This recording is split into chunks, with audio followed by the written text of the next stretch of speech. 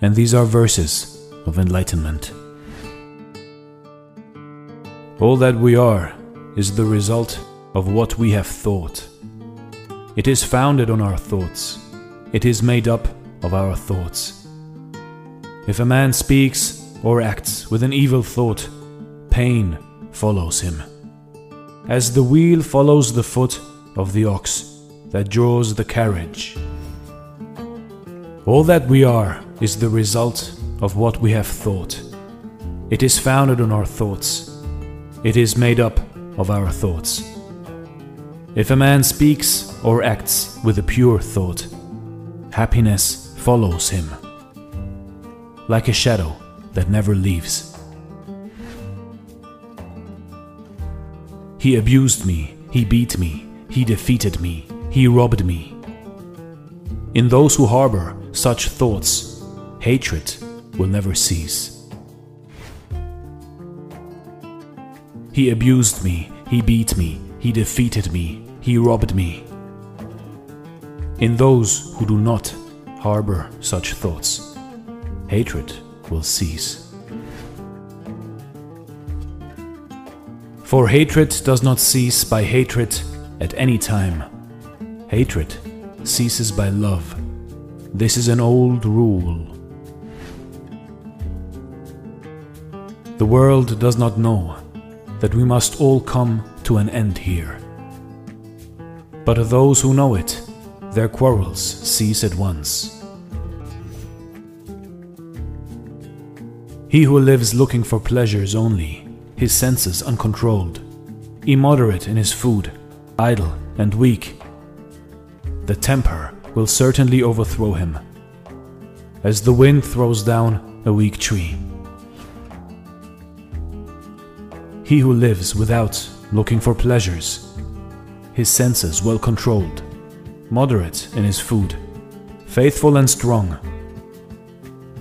him Mara will certainly not overthrow, any more than the wind throws down a rocky mountain. He who wishes to put on the yellow dress without having cleansed himself from sin, who disregards temperance and truth, is unworthy of the yellow dress. But he who has cleansed himself from sin is well grounded in all virtues, and regards also temperance and truth. He is indeed worthy of the yellow dress. They who imagine truth in untruth and see untruth in truth never arrive at truth, but follow vain desires.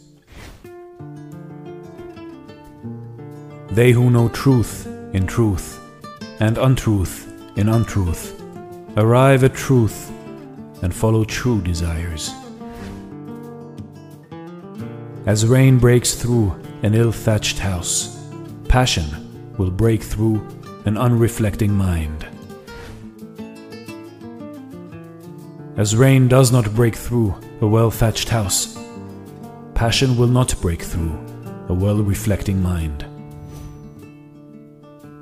The evildoer mourns in this world, and he mourns in the next. He mourns in both. He mourns and suffers when he sees the evil of his own work. The virtuous man delights in this world, and he delights in the next. He delights in both. And he delights and rejoices when he sees the purity of his own work. The evildoer suffers in this world, and he suffers in the next. He suffers in both. He suffers when he thinks of the evil he has done. He suffers more when going on the evil path. The virtuous man is happy in this world, and he is happy in the next. He is happy in both. He is happy when he thinks of the good he has done. He is still more happy when going on the good path. The thoughtless man, even if he can recite a large portion of the law, but is not a doer of it, has no share in the priesthood. but is like a cowherd counting the cows of others. The follower of the law, even if he can recite only a small portion of the law, but having forsaken passion and hatred and foolishness, possesses true knowledge and serenity of mind.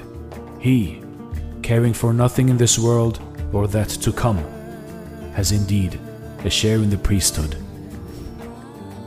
You see, in life, in your life, seek inspiration from wherever you can. As in everything you see or touch looms inspiration for your life. See positive where there is negative, see good where there is bad, and try to have good thoughts at all time. Be positive, be strong.